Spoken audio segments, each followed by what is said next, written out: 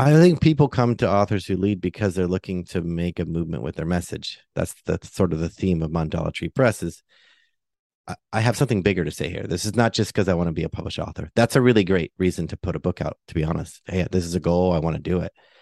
Because I think there was an article in the New York Times in 2008 that says 81% of North Americans have a book inside of them, but only 3% ever finish a manuscript. So the percentage is really small. And of those 3%, only 30% ever hit publish. So we're talking, it's a big life goal for a lot of people who don't take action. That was Azul Terrones. He is the CEO and founder of Authors Who Lead. This is his second time on the podcast. Last time, as you'll hear, I was recording in the closet at the beginning of the pandemic while my kids were in virtual school, but I had to have him back because since he's been on, he has created not one, but two publishing companies. One, Mandala Tree Press, and the other one is Fiction with Purpose. So he's publishing both nonfiction and fiction books. We get into that, how to write a book and publish it with just 20 minutes a day. And this won't take you years, people. It'll literally take you a couple of months. You are going to love this conversation with Azul if you have even thought about writing a book before. He really breaks down the difference between traditional publishing, self-publishing, and then going with a small publisher like his. So I hope you enjoy this interview. I know you will, with Azul. Ever wonder how some people seem to get all the media coverage, but you don't? Go behind the scenes with a TV reporter, national on-air host, and news contributor who's interviewed celebrities, took you inside the Versace mansion, and even stood on a chair to interview basketball legend Alonzo Mourning. Get ready, because Become a Media Maven is the podcast where Christina Nicholson is sharing secrets from her years in front of the camera, in the editing booth, and now behind the podcast mic. Azul, welcome to Become a Media Maven again. Welcome back. Oh, thank you. I am so grateful to be here. Always a pleasure. And you just noticed that I was out of the closet. The last time we chatted, I was in my closet. You were? Yes. Forced there by the pandemic and children in virtual school. So I'm glad to catch up with you because so much has happened in your life since we last chatted. I don't believe you had Mandala Tree Press on the last podcast episode. Did you? No, I don't believe so. We started that in the pandemic. Mandala Tree was birthed out of the idea that more people needed support for publishing. And we decided to start a publishing company, which has gone really well, which is surprising because during the pandemic, you don't think about starting something new if you can avoid it. But yeah, it was a great decision for us. And we since started a second press that hasn't been announced for Fiction with Purpose. It's called Rock Rose Press. It's something we've been starting to coach fiction too, which has been really fun, like transformation through fiction. So one is a publishing company for nonfiction and the other one's for fiction? Correct. Okay. Got it. So tell me a little bit more about why you started Mandala Tree Press. Like you said, authors needed more support. Like what were you seeing that you needed to solve a problem? Yeah. So oftentimes we would do a lot of done for you service. Authors Who Lead's job is to help leaders write and publish books that people love. And that was great, but some of the authors were feeling like, I need to know, how do I launch this book? How do I continue to market it? How do I get publicity? How do I succeed with a book? I don't just want to put it on Amazon. I want it to be, useful. So we told them things they had to do. They're like, that seems like a lot. Could you help us? I said, well, if we're going to do that, it's a long-term relationship, because to get your book isn't just birthed and then you leave it. It's like a child. You have to nurture it over time. It's fun to throw that first birthday party, but that's not it. That's not the life of a child, nor is it for a book.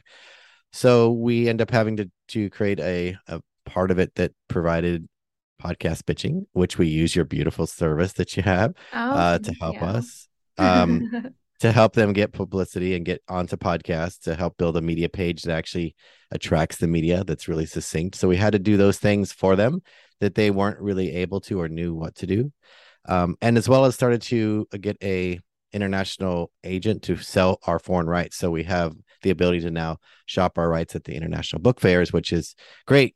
We just sold one foreign rights translation for one of our books in Taiwan, and we'll continue to sell in October at the Frankfurt Book Festival, where we sell our rights to foreign translations. So that's something else that we get to do as a publisher that you really can't do as a self-published author, unless you have a huge following and you could prove that you're worthy. But so those kinds of things allowed us to really help our authors in more than just get their book on Amazon.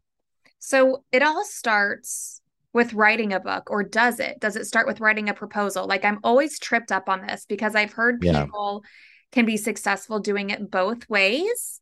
But what do you suggest? Like, if you want to, I guess it depends on if you want to go self-published or published route. Like, break it all down, because I feel like there's so many ways to do this one thing that people get kind of lost. Yeah. So let's break it into 3 categories. That might make it easier for people. So traditional publishers, let's just talk about the old school big 5 publishers. They're constantly looking for titles. I mean, they're always looking for people who want to write books. The challenge is for that, not only are they looking for a decent idea for a manuscript, they're looking for an author with an audience who can sell the book.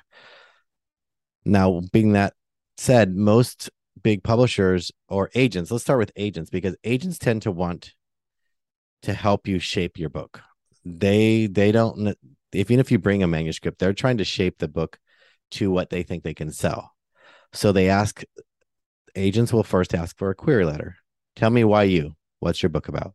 If they have interest, then they'll ask you to send a proposal. And a proposal typically is anywhere from 30 to 60 pages, outlining the book's chapters, title, purpose, its competitive relationship to the market, and then marketing. How will they sell it? How big is their audience? That kind of thing. And then some sample chapters. That's enough for an agent to start to shop a book. You don't have to have a full manuscript. However, most authors, I don't know how you're thinking through a book by just creating a proposal. It's really hard to know what you have to say. So for a lot of authors, that's a difficult process. They already have a book in mind. They want to write it, and so it's difficult for them to shop a book they haven't written yet. At least that's from my understanding. However, our mutual friend Jada Selner, she and I worked on a book draft of a manuscript early on as I coached her, because she had already published a book for Simple Green Smoothies. She needed to help herself get oriented to get an agent. She already had an agent, and she wanted to get her proposal done. So we decided to write a manuscript first to figure out what she had to say, because that was the problem for her. She's like, I'm not even sure exactly what I have to say yet. And then when we found the manuscript idea through the book, she took it to the agent. And then with the agent, myself, and Jada's team, we crafted a proposal that shifted a little bit. And then once she was able to sell the book to a publisher, then an editor from the publishing house got involved. Editors are the ones who acquire books. Editors at publishing houses are the ones that are responsible for buying manuscripts and then producing them as quality. That's traditional. So you can see how complicated a traditional book deal is. Yeah, it's a lot. It's a lot. Then on the self-publishing side, you have a manuscript. You can move as quickly as you want to get it to press. And it goes very quickly. If you have your edits, you're ready to edit your book, or the edits are done, you can move fairly, the speed of your ability. However, most people don't know what it takes. It takes a lot of work sometimes to get your manuscript to the quality you want. That's where someone like us comes in, because we sit in the middle. We can represent a publisher, a author, help them with the steps that a publisher would do, like getting them editorial support, thinking through the manuscript, figuring out the title, the design, the positioning of the book, and then carry out their book, either publish it for them on their behalf because they want to be self-published, or on our press, which means we're a subsidy publisher because we want to help authors publish their book and get it in bookstores, and maybe do an audiobook and use it for leverage for their business or for their speaking career. But they don't want to wait 2.5 years to get it from, hey, I had to get an agent, to maybe being able to sell it. So we do still fee for service, but we share in the responsibility. So that's when we add our team to help with creating a media page, helping them know how to pitch their book, helping them to market and plan and execute, and help them throughout their launch of their book. So that's kind of why we sit in the middle. It's because it's not as alone as maybe self-published, and it's not the big hoop. So we don't request a proposal, but we do request an application. We want to know, are you serious? Why this book? Do you want to make a commitment to this? Because most authors have a dream that I'll just submit it and they'll take care of everything. And big publishers don't do that either. They really rely on the author to help sell the book. Yeah, that's something that I learned when I started actually interviewing people on this podcast. Like everybody thinks you just get a deal with like Little Brown or Grand Central Publishing or St. Martin's, whatever it is, that it's just going to be an instant bestseller. And it's like they really don't do any kind of PR for you. I feel like the best way, tell me if I'm wrong, I feel like the best way to sell a lot of books as like somebody who may not be as well known as others is to get it in Reese Witherspoon's hands and have her pick it as her book club pick. That's like the dream, right? That is the dream actually for a lot of authors, as well as for whether you're self-published or not. I like the idea that one, that women are taking charge. Let me just be honest. And two, that it can be a book that does really well. It doesn't matter that you were published with the big five. You could really do really well with a small published book, but you got to really think about it as commercial. You can't just think about it as your pet project because, if you're going to invest in a book, you have to have a broad enough audience for people to be inspired.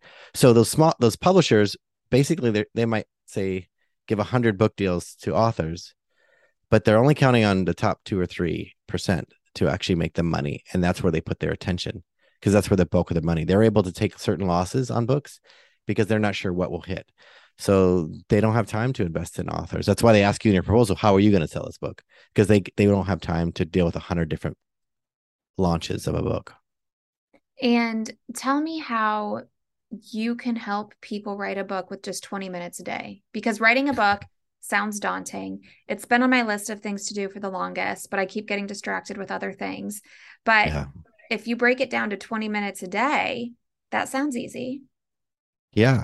So I tell people the reason I figure this out is I always wanted to be an author most of my young adult life into my adulthood. And I spent 24 years thinking about writing a book, but not really finishing one, starting one, getting a book of ideas, but not having a book. And when I figured out it was just simple math that I was missing because I felt hard. I just kept, every time I went to write, it just felt hard. Until I started doing timed writing and calculating how many words a book is. I would say average book lengths are 55,000 words. I had no idea that books were counted by words. I always thought they were by pages. But then I broke it down to, well, how many words can I write in a minute? I had no idea. So I sat down and I timed myself for about 6 minutes and say, well, how long did it take me? How many words did I get in 6 minutes? And I was like, okay, that's pretty great. So my word writing average was 28 words in a minute, which is not very fast, to be honest.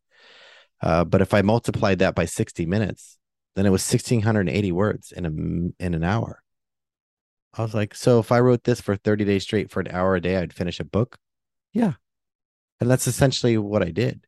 So if you only have 20 minutes a day, you do this, you just break it down and go, well, I can't write it in 30 days with 20 minutes, but I can write it in 45, or I can write it in 60 days because I'm only spending the exact amount of time I need. And most authors think they're writing, but what they're doing is researching, staring at the page, deleting, rewriting. They're not writing. So a lot of what we help authors do is retrain their brain. Writing only counts if you put words on the page. If you delete them, you can't count them. So writers have to get better at thinking of writing different than editing. Because, I was a school teacher. We train young people to be editors, not writers. We train them how to turn a piece of work in that gets them a grade. So we're constantly thinking about that. How do I get this good enough? Instead of, why don't I just write? I'll worry about that later. That's really hard for the adult brain to work on because we've trained it really hard. So my job is to help authors see, it's not the amount of time that's your struggle. It's your belief about what books are that make it really hard. And if you do this for 20 minutes a day, when is your book done? I would say it depends on how fast you write. So I told you I write pretty slow. 28 words in a minute is pretty slow.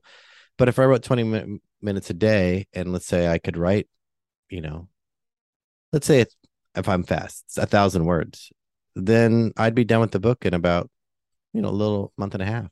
with the draft Wow. of the book. Okay. See, I need help with the math. I'm not a math person as well, so thank you. Yeah. And speaking of your teaching past, people need to listen to your TEDx talk titled What Makes a Good Teacher Great. It's been viewed over 3 million times, and it's actually landed you some like significant paid speaking deals too, because it's so freaking fabulous.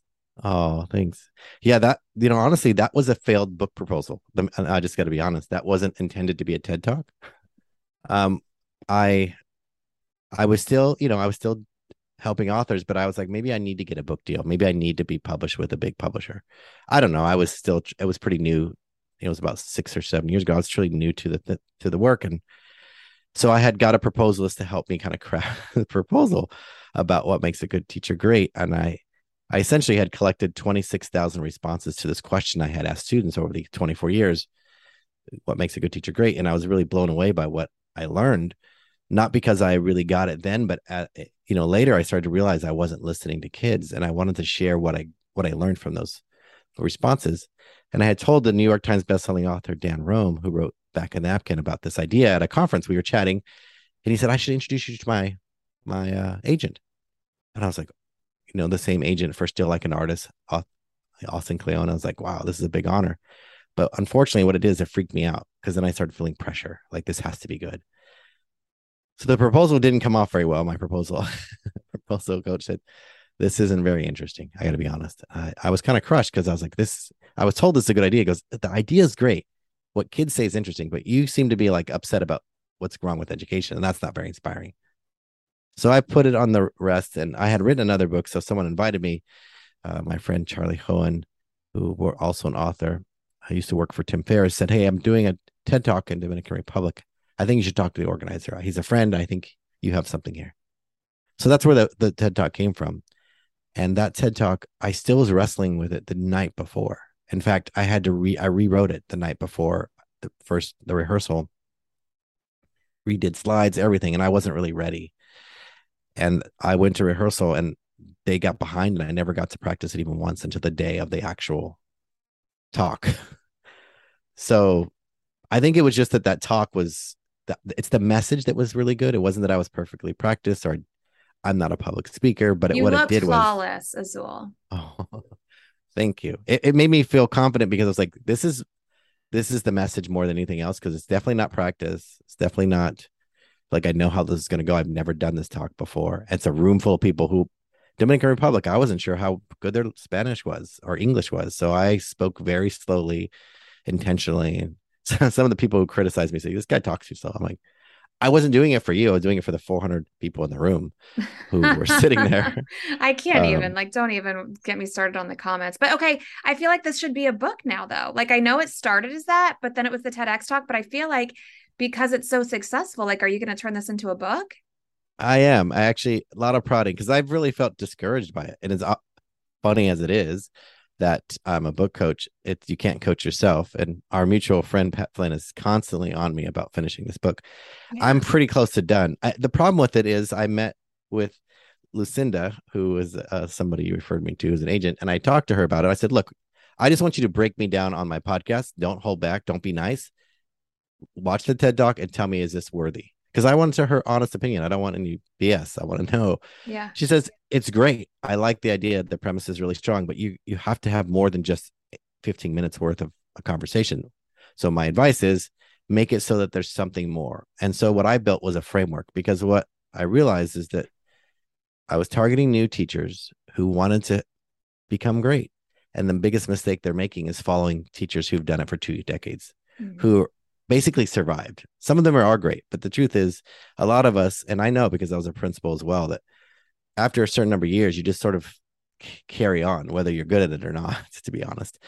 And so I wanted to have framework, and I built a framework called Be Wild, which is part of what I wanted teachers to understand, that there needed to be a way to do this work, not just ask the question, what makes a good teacher great? Of kids, you have to know, what do you do with that information? So that's what the book's about how do I become a great teacher if I just listen to kids.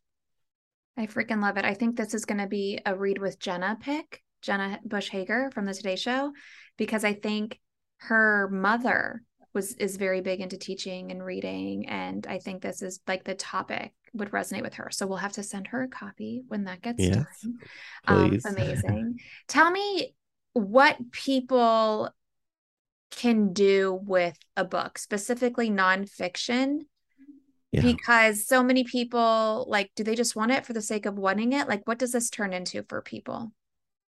I think people come to Authors Who Lead because they're looking to make a movement with their message. That's sort of the theme of Mandala Tree Press is I have something bigger to say here. This is not just because I want to be a published author. That's a really great reason to put a book out, to be honest. Hey, this is a goal. I want to do it.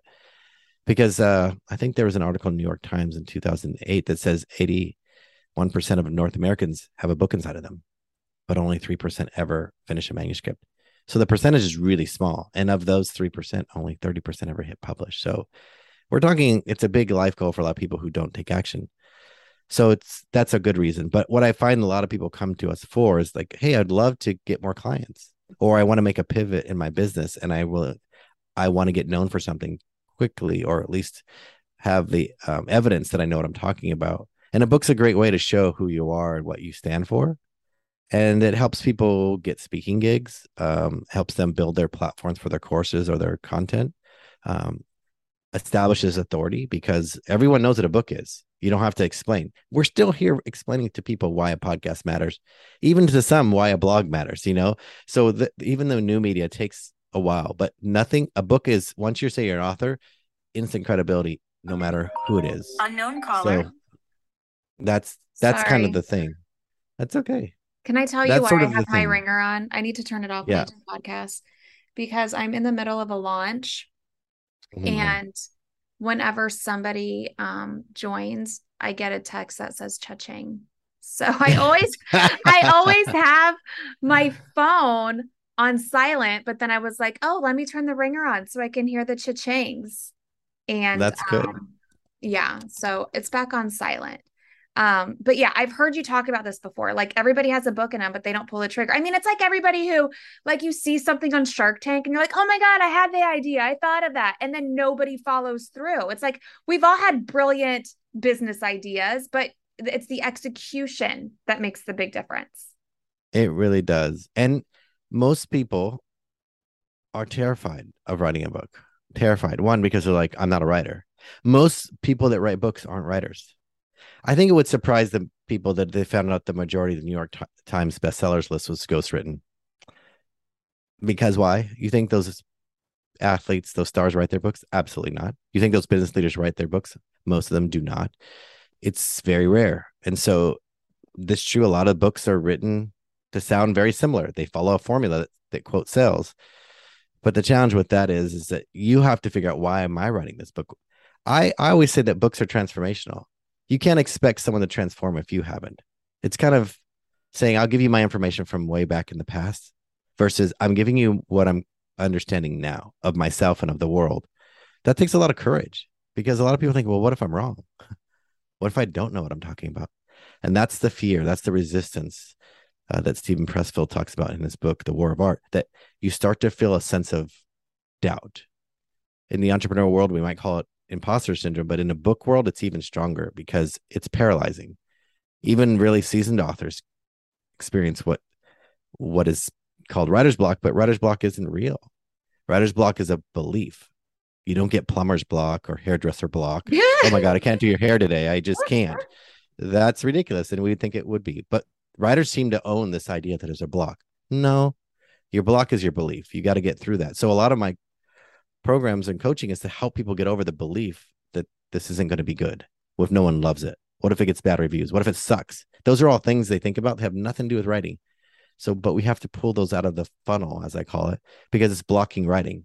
Because when they open a page and stare at it and it's blank, they just feel like, I'm a fraud. I'll never be able to do this. And the truth is, it's just one word after the other. That's really what writing is. But there's this strong attachment to it that we have to help. So books are about helping people stand in their power. I know whether it's Pat Flynn or Jod or anyone else I've helped, they've had me come in their corner to be with them when they're writing because it feels like a very lonely art.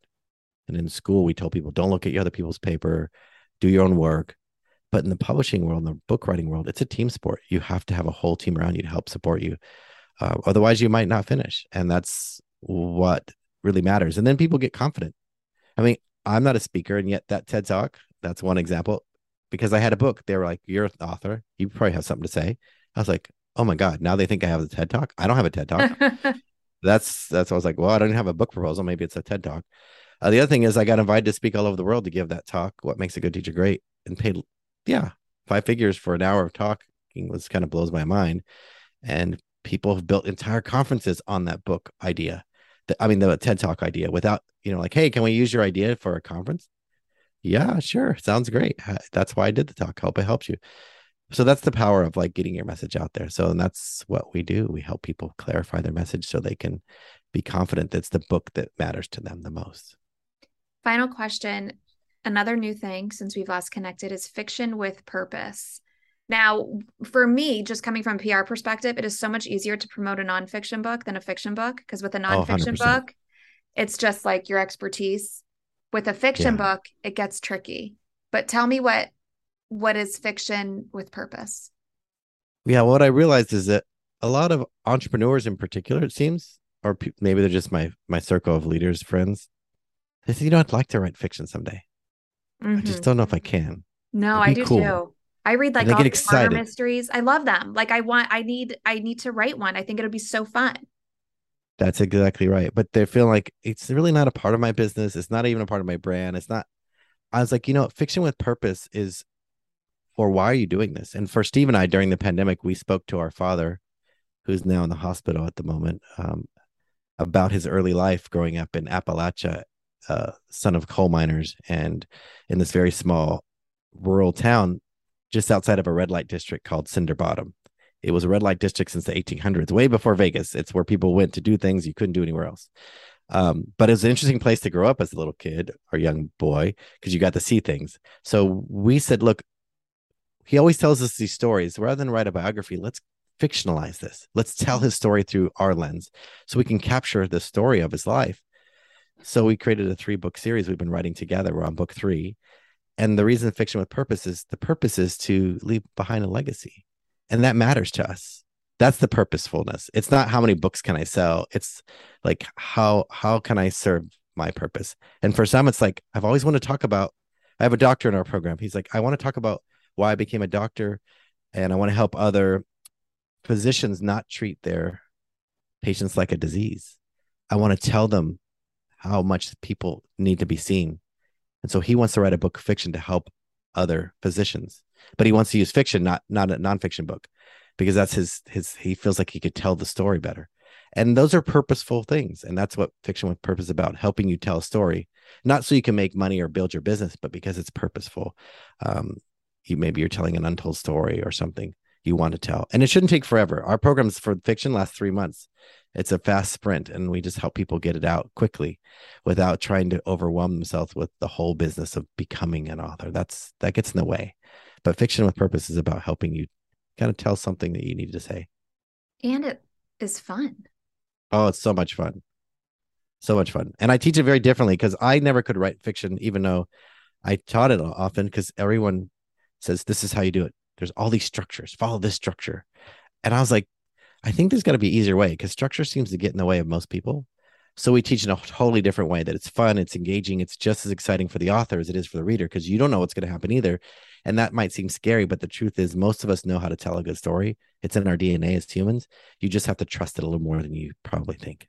And if you want to go the traditional route, correct me if I'm wrong, but the difference between fiction and nonfiction is with fiction, there's no book proposal. Like you got to have the damn thing written to get a Yeah. deal. Yeah. They want to read the first, if they're not engaged in the first 20 pages, they're not, an intern's going to read it. And if they're not interested, they pass it on. That's how it goes. I used to be in the publishing department for a production company. And my job as an intern, 19 years old, is to read scripts and either put them in the yes pile or no pile. And so here's this person who has very little experience making decisions in your life. So just know that, yeah, fiction is that way. It's a good story, engaging, or is it not? That's so crazy though, because some people will love it and other people will hate it. Like Where the Crawdads Sing, I was not a fan of the book. Liked the movie, but like the book, I was like, oh my God, this is so boring. But look, clearly I'm in the minority because that's like a ridiculous hit. So it's so weird because especially with fiction, like it's like love it or hate it. And everybody has their own unique take on it. That's right. And I'm teaching this fiction course at the moment and I'm writing romance.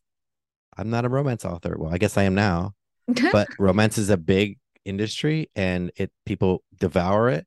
So I want to put my own spin on it. So I want to teach people that you can do these things, even if you seem like, I don't know if I can. I want to show, well, but what if you could? Well, what if you didn't worry about writing science fiction or fantasy or romance or any of these other genres? Just give it a shot. You can't be wrong because you might be really good at it and just don't know it. I love it. Okay, I'm going to link to all of your social media. I'm going to link to your TEDx talk. I will link to Authors Who Lead in the show notes. Where else? Where else should we send people? Where can people find out more about you?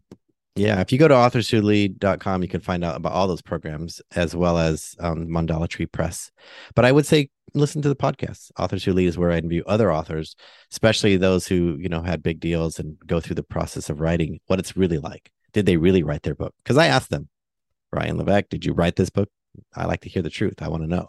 So that's a good place to go to get inspiration as well. So anything Authors Who Lead would be great. I love that. Okay. And I've been mispronouncing the name of your publishing company. I said Mandala. It's not Mandala. It's Mandala. Yeah. Why is it? Tell me. The circle, like it's sort of like a symbol. Mandala is like this circle understanding of the world, like everything is circular. So it just represents Mandala tree is an actual it's a tree in Portugal where we have our home, that one of our homes there is this idea of cork as being a tree that's renewed, and that's what the whole the idea of the brand came around. Like, what if you just continue to pull these layers out without killing the tree? It just keeps growing back. That's what books are. They just keep continuing to grow once we remove one. I remember you explaining that when we were in San Diego at our retreat with Pat. I remember this was like an idea then, and you were talking about, I think we're going to call it this because of the tree. And now Yeah. freaking look at what has happened all of these years later. You published my friend Amanda Tice's book. Oh, such a great book. Yeah. The New Mom Code. Yeah, it's a great, I love working with Amanda. She's such a delight. She's fabulous. She's fabulous. I remember I went to Austin a couple of years ago to speak at a conference, and I brought the whole fam. And I told my husband, I said, oh, we're going to go meet my friend Amanda. We used to be TV reporters back in the day in the Bronx. I said, and now she's like a successful underwear model. And he's like, oh, okay. I was like, simmer down now. Yeah, simmer down. Yeah. I love hanging out with her. We have so much fun.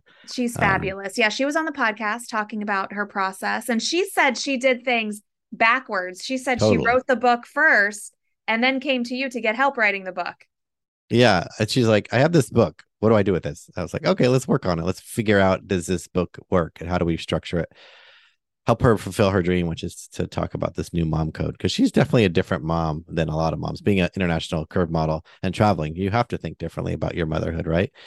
And I love the way she starts the book too, about her, showing back up after being a mom, being pregnant and still nursing, and then having to be in, a bathing suit on national TV. It was like the opening of the book. What was it like to really be a mom? So I loved working with her to help her find her message for her book. Fabulous. Awesome. Thank you, Azul. You've been amazing. Thank you. If you want to connect with Azul, make sure you check out the show notes for this episode. I also linked to Podcast Clout, which is the resource he mentioned, what he uses to pitch his author friends on podcasts, his TEDx talk, as well as his website, Authors Who Lead. If you have even thought about writing a book, I definitely suggest you check out Azul. He's one of the best in the business to work with, and he really is just one of the nicest, kindest, and just amazing people that I've ever met. So make sure you check out the show notes for this episode, and I will see you again soon here on Become a Media Maven.